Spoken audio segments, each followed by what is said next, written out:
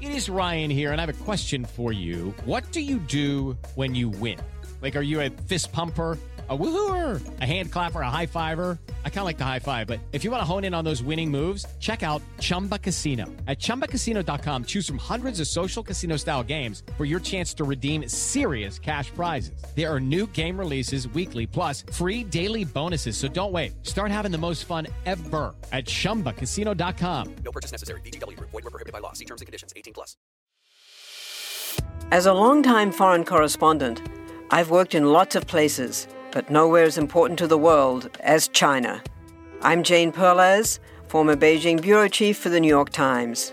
Join me on my new podcast, Face Off, US versus China, where I'll take you behind the scenes in the tumultuous US-China relationship. Find Face Off wherever you get your podcasts.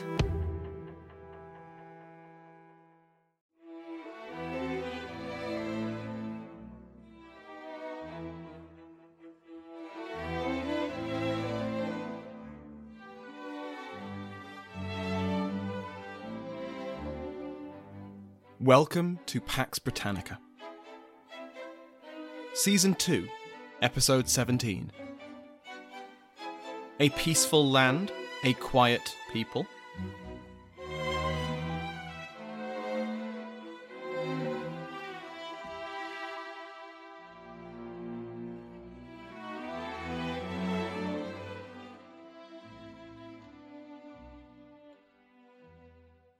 Welcome back to Pax Britannica.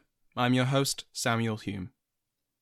Last time, we looked at The Incident, the capstone of Charles I's humbling PR campaign to the Kingdom of Scotland. The king spent 3 months in his ancestral kingdom, and during this visit, he accepted all of the constitutional changes which the Covenanters pressed upon him, and which had been proven on the field of battle. It was humiliating, and it didn't win Charles the friends he'd hoped for. So when a conspiracy to seize 3 of the leading Scottish nobles, the Marquises of Argyll and of Hamilton, and Hamilton's brother, the Earl of Lanark, began to form among his courtiers and army officers, and Charles found out about it, he didn't put a stop to it. Exactly how involved the king was in the plot is unclear, but at a minimum, he knew about it, and he was happy for it to take place. But, as always, someone talked, someone always talks. Some of those invited to the plot went straight to the Earl of Leven, Alexander Leslie, who had led the army of the Covenant to victory in both of the bishops' wars, and told him everything. The whole conspiracy leaked like a sieve, and on the day of the planned coup, the targeted nobles fled Edinburgh. But, as we finished up, something else stole all the political attention. Because on the 22nd of October, 1641, Sir Phelim O'Neill captured Charlemont Fort in County Armagh. And for the first time since the 9 Years' War ended in 1603, peace in Ireland was shattered. Or at least, that's how it's traditionally been viewed. Contemporaries writing at the time and afterwards agreed that the rebellion appeared as if out of nowhere. Richard Bellings, an Irish Catholic lawyer, described Irish society on the eve of the rebellion as perfectly incorporated and enjoying the fruits of peace in a very notable increase of plenty.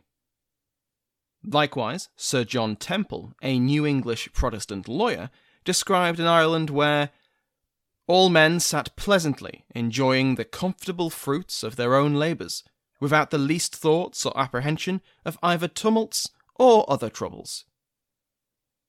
In England, the Clerk of the Privy Council, Edward Nicholas, had, in September, described Ireland as very quiet and in good order. Just a few weeks before O'Neill would capture the fort, Nicholas received a letter from Temple saying that the kingdom gives nothing worth your knowledge. Now, Temple's letter might have been true if he was only referring to the Pale, the area around Dublin, and only here, and only at a very surface level.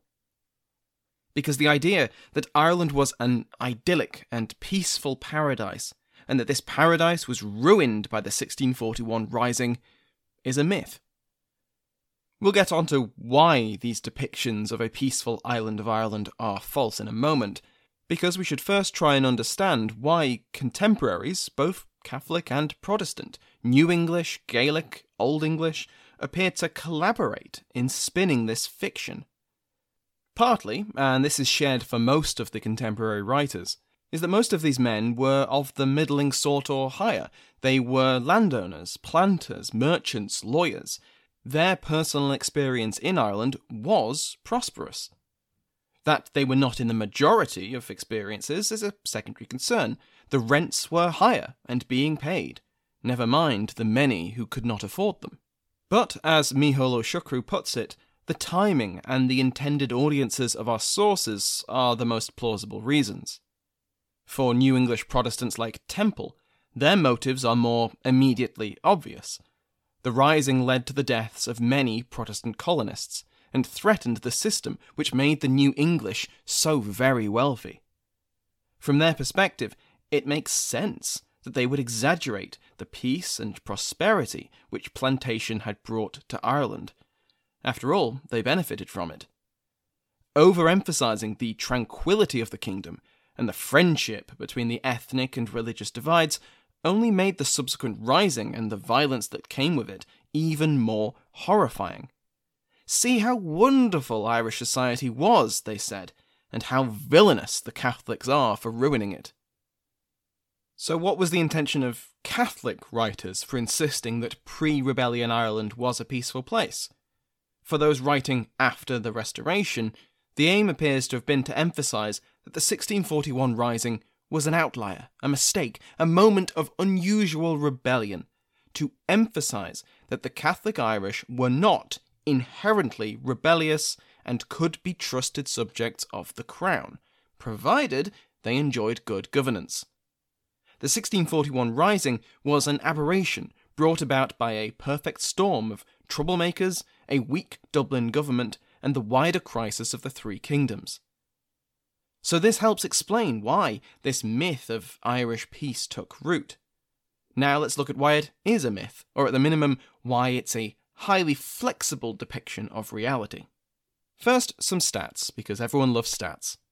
David Edwards, in his chapter in the Cambridge History of Ireland, states that between 1610 and 1641, so between the beginning of intense Stuart plantation and the rebellion, a period of 31 years, 23 of those years saw at least one rebellion. Those periods without a rebellion, the years 1612 to 13, 1621 to 23, 1630, 1633, and 1640, are spread out, and at most are only a couple of years in length. Ulster, though stereotyped as the rebellious province, what with the 9 Years' War and the 1641 rebellion, was joined by the other provinces just as regularly. All of Munster saw rebellion over these years, and half of Connacht and Leinster did likewise. Drilling down to the county level, every single coastal county, with the noted exceptions of counties Dublin, Clare and Louth, endured rebellions. Some of these rebellions were small-scale, but several grew to encompass entire regions of the kingdom. From 1639, Lord Deputy Wentworth had invoked martial law due to concerns about the Scottish crisis, and admitted privately that Ireland was becoming increasingly hard to control, despite his army of 4,000 men being twice that available to James VI and I's Lord Deputies. The problems, he admitted, were not new, and had been present since before he came to Ireland. Now imagine if we'd been talking about rebellions in Essex or Argyll every few years while we covered James's reign. We'd hardly view England or Scotland as kingdoms at peace. But, as in so many other ways, Ireland was different to its British sister kingdoms.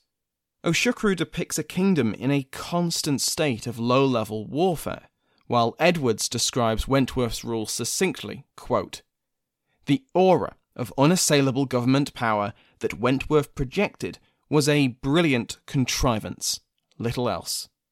End quote. Still, it was a contrivance that played a valuable role in balancing the factions within Irish society. though members of all factions collaborated to bring down the Lord Deputy, once Wentworth, by then Strafford of course, was dead, that balance began to tip decisively in the favour of the New English. So instead of a kingdom at peace, we have an Ireland which was a volcano of division and unrest. The long-term causes of the rebellion, and indeed all of these other lesser-known rebellions, are very familiar to listeners of Pax Britannica, and so we won't retread that path. However, there were important short-term causes of the 1641 Rising. Firstly, remember that in spring 1640, Lord Deputy Strafford had summoned an Irish Parliament to provide taxation for the coming war with the Covenanters. This Parliament had obediently voted for subsidies of £45,000 to fund an army of 9,000 mostly Catholic Irish, with Strafford promising to address their grievances in a future session. Strafford then returned to England. The Second Bishops' War kicked off, and Strafford ended up in 2 pieces on Tower Hill within the year. We've heard all about this. But Strafford left behind 2 very important outstanding issues in Ireland: a parliament which had been promised that its grievances would be addressed, and a large army trained and ready to be used. Both had been controlled by Strafford, but he was dead, and before that he had been absent from Ireland. In June 1640, while the army of the Covenant was nearing its victory at Newburn, the Irish Parliament reconvened, and the Commons established a series of committees. These were made up of both Catholics and Protestants, and looked at various issues. One examined the discrimination against Galway proprietors. Another summoned representatives from those boroughs which Wentworth had recently disenfranchised. Another launched an investigation into the clergy, while another took aim at the Court of High Commission. What's interesting about these committees is not only that these were multi-faith bodies, but they were considering grievances at the lobbying of multiple factions of Irish society. The Gaelic Irish and Old English were keenly interested in the disenfranchised boroughs, the Presbyterians in the clergy, and everyone hated the Court of High Commission. Strafford's deputy, while he was away, Sir Christopher Wansford, prorogued Parliament to delay these worrying events. But when Parliament reconvened in October 1640, these committees went straight back to work. This work culminated in the Humble and Just Remonstrance, which was approved unanimously. The Remonstrance complained about the 4 subsidies granted earlier in the year, and catalogued them alongside all the other sums which Ireland had been made to pay since the rule of Strafford's predecessor, Viscount Falkland. The current economic situation, which the Remonstrance described as extreme and universal poverty, had combined with a, quote, general and apparent decay of trade, end quote, and the infliction of the subsidies had brought many, quote, very near to ruin and destruction, end quote. Keeping in mind that these are the complaints of a very select minority of the kingdom, the few who met the property requirements to vote and to stand for election, so they aren't speaking for the average Irish person. Also, everyone always thinks they're paying too much tax. However, there was a significant economic downturn affecting Ireland as well as the other Stuart kingdoms, so these aren't unbelievable complaints. The Remonstrance also complained about Strafford's arbitrary style of governance and his lack of respect for the law and for parliaments, and demanded that Ireland be governed by the fundamental laws of England. Now, where have we heard that before? It also quoted the Great Charter for the Liberties of England, meaning Magna Carta. While much of this would not sound out of place in the English Parliament, the Irish Parliament had another arrow in their quiver of grievances: the Graces. Now more than a decade overdue, these reforms were desperately wanted by Irish Catholics, and they had been repeatedly dangled in front of them ever since in order to squeeze more cash from them. Enough was enough. The Remonstrance was passed unanimously, and a commission of 13, made up of Old English, New English, and a Gaelic Irish MP, were dispatched to England to present their remonstrance to that Parliament and to the King. This is the commission which collaborated in the downfall of Strafford. The remonstrance was joined by the Schedule of Grievances in February 1641, which echoed many of the earlier document's complaints, though this was passed by the Lords. The objective of the Irish Parliament was achieved in May 1641, when Strafford was executed. Percival Maxwell quotes a prophetic comment from a contemporary, Sir Philip Percival.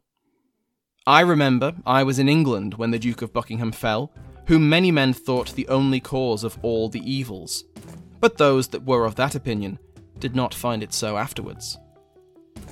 In other words, many problems had been blamed on the Duke of Buckingham, but after his death the problems remained. The same would be true for Strafford. The remarkable collaboration between the different religious and ethnic interests in Ireland had been held together solely by their shared hatred of Strafford. With their victory achieved, they lost their only uniting influence. It is Ryan here, and I have a question for you. What do you do when you win? Like, are you a fist pumper, a woohooer, a hand clapper, a high fiver? I kind of like the high five, but if you want to hone in on those winning moves, check out Chumba Casino. At ChumbaCasino.com, choose from hundreds of social casino-style games for your chance to redeem serious cash prizes. There are new game releases weekly, plus free daily bonuses, so don't wait. Start having the most fun ever at ChumbaCasino.com. No purchase necessary. VGW Group. Void where prohibited by law. See terms and conditions. 18+. Some of us love history. Others used to or never did because history was presented as nothing but the rote memorization of names, dates, and facts. Basically, the story got left out, and that made history kind of suck. My name is Greg Jackson.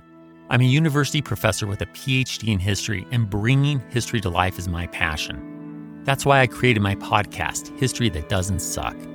I want to teach you everything you need to know about U.S. history, but I do so through stories. Let me tell you about George Washington begging his men not to mutiny against Congress, Clara Barton saving Union soldiers amid enemy fire, enslaved Frederick Douglass risking his life for liberty, and about so many other figures as their real experiences make industrialization, social movements, and even congressional debates and tax policy come to life. Subscribe to History That Doesn't Suck today, and join me, Professor Greg Jackson, every other week for a new episode, where I'd like to tell you a story. Let Mysteries at Midnight be your destination for detective whodunits and captivating mystery stories. You'll hear classic stories like Sherlock Holmes, Agatha Christie's Poirot, and short tales from H.G. Wells, Charles Dickens, Edgar Allan Poe, and others. I'm Christopher, and I read these classic stories in the soothing style of a bedtime story, so you can listen to them in bed when you drift off to sleep. I also host the #1 sleep podcast in the world called Sleep Cove, where millions drift off to meditations, hypnosis, and bedtime stories. We soon realized that listeners wanted to hear our mystery stories all in one place, so we created Mysteries at Midnight, where you can listen to all new tales every week. Search for Mysteries at Midnight on Apple Podcasts, Spotify, or your favorite podcast app, and follow and subscribe so you don't miss out on new episodes. So why don't you pick a story now? And can you guess the twist? Strafford was dead.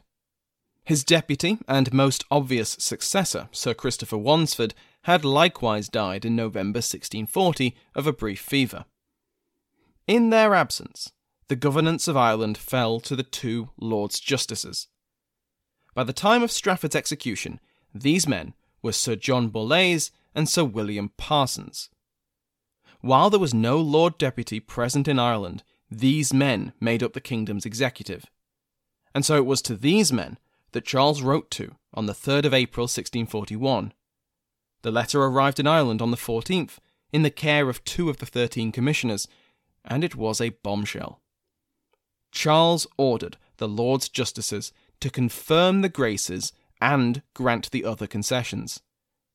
Effectively, it announced the end of plantation. This horrified the Lords Justices and the Irish Privy Council. If they confirmed the graces, they would drastically reduce the amount of Irish land that could be planted, and so the Irish government would lose access to a vital source of income. Of course, so would the new English on the Privy Council. Combined with general anti-Catholic prejudice, particularly from the infamously avaricious Lord Justice Parsons, the Dublin government did their best to drag their official feet. They were aided in this by Poyning's Law, but the parliamentary representatives did their best to counter this by successfully pressuring them to send the draft bills to England before declaring their grievances, which was not the traditional order of things. For the next few months, the Lords Justices, the Irish parliamentary committees, and the authorities in England debated points of constitutional law, and I won't be getting into all of that. One notable moment was when an Ulster Scot, who had been imprisoned under Strafford, appealed to the English House of Lords in the summer. This appeal came when the English and Scots were negotiating their treaty, and so this was something of a diplomatic incident and couldn't be put off. So, the English House of Lords summoned everyone who had been involved in that Scots imprisonment in order to get to the bottom of it.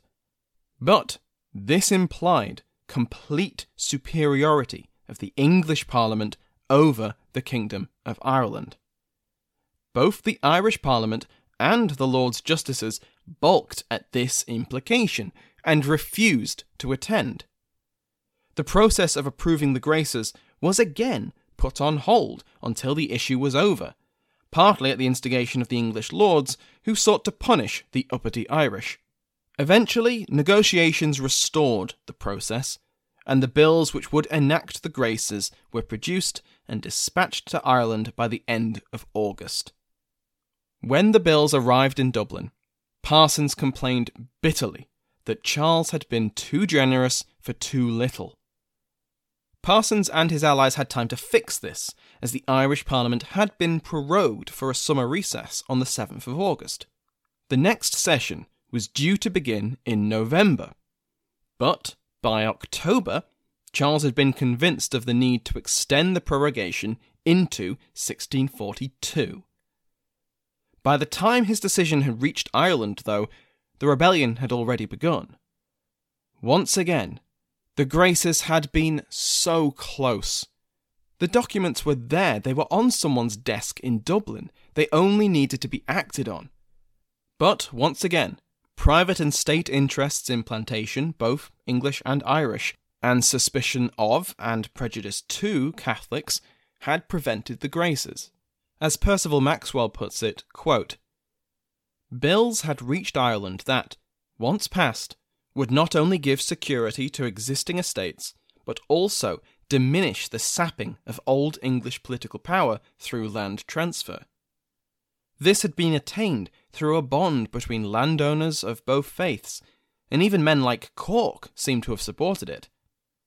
We cannot tell how long this bond would have lasted in the absence of the rebellion, but we may observe the mutual reinforcement between the gentry and the lawyers as they strove for a definition of Ireland's status as a realm on a par with Charles's other two.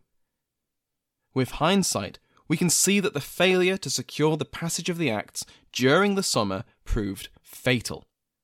Charles's decision, and he bore ultimate responsibility, to postpone the November sitting meant that, once more, the settlement over security of land tenure was delayed, if not withdrawn.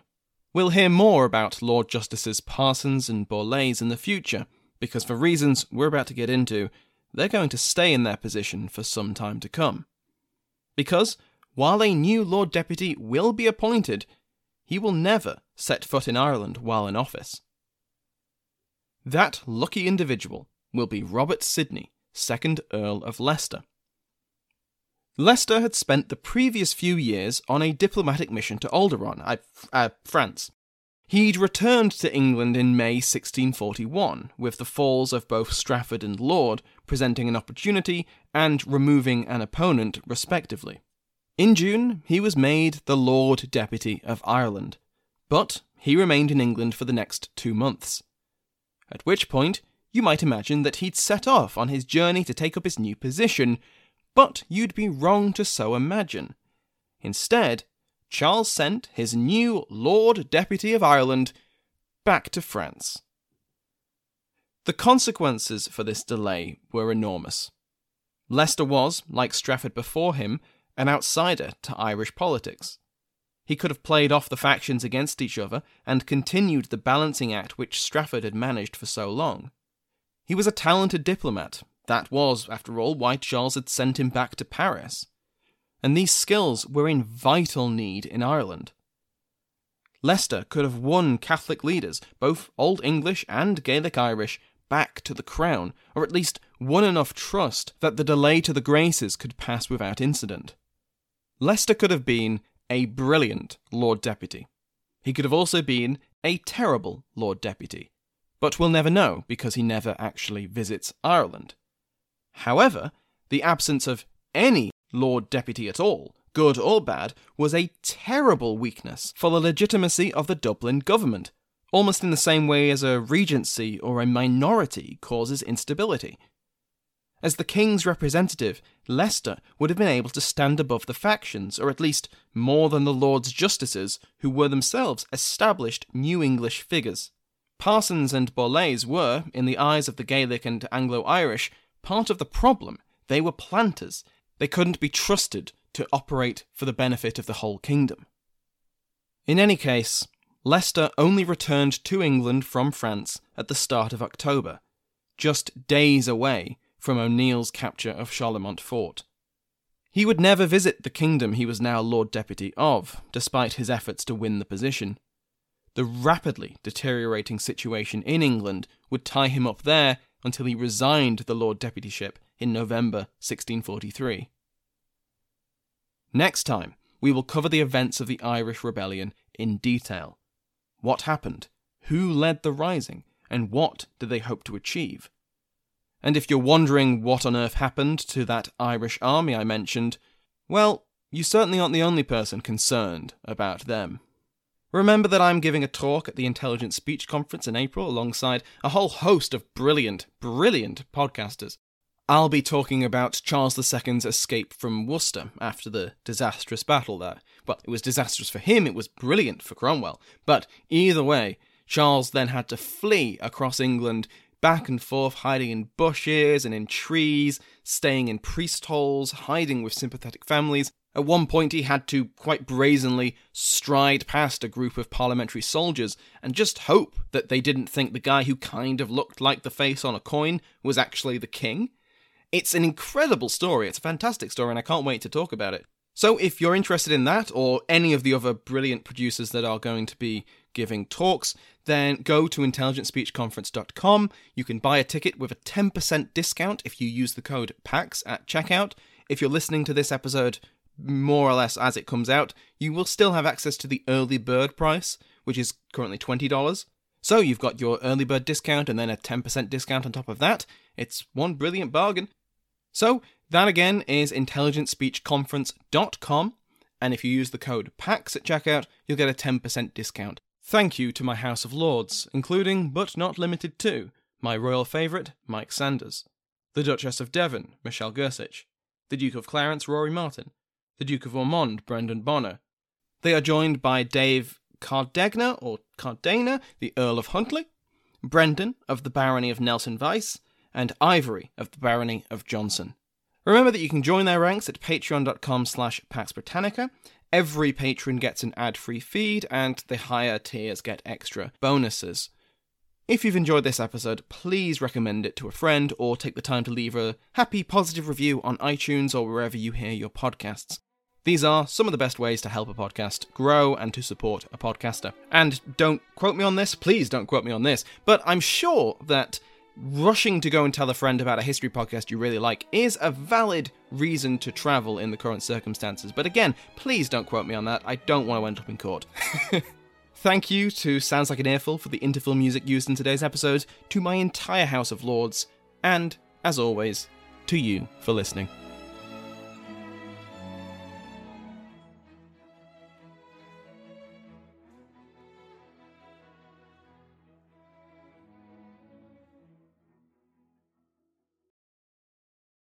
It is Ryan here, and I have a question for you. What do you do when you win? Like, are you a fist pumper? A woohooer, a hand clapper, a high fiver. I kind of like the high five, but if you want to hone in on those winning moves, check out Chumba Casino. At ChumbaCasino.com, choose from hundreds of social casino style games for your chance to redeem serious cash prizes. There are new game releases weekly, plus free daily bonuses. So don't wait. Start having the most fun ever at ChumbaCasino.com. No purchase necessary. VGW Group. Void where prohibited by law. See terms and conditions. 18+. Hello, my name is Matt, host of the Pirate History Podcast. Pirates rank among the most mythologized and romanticized of all historical figures. It can become easy to forget that pirates were real people that had real-world concerns. If you like tales of high-seas adventure, daring do, and also want to learn more about who Blackbeard supported to be king, you can learn more about all of that at the Pirate History Podcast.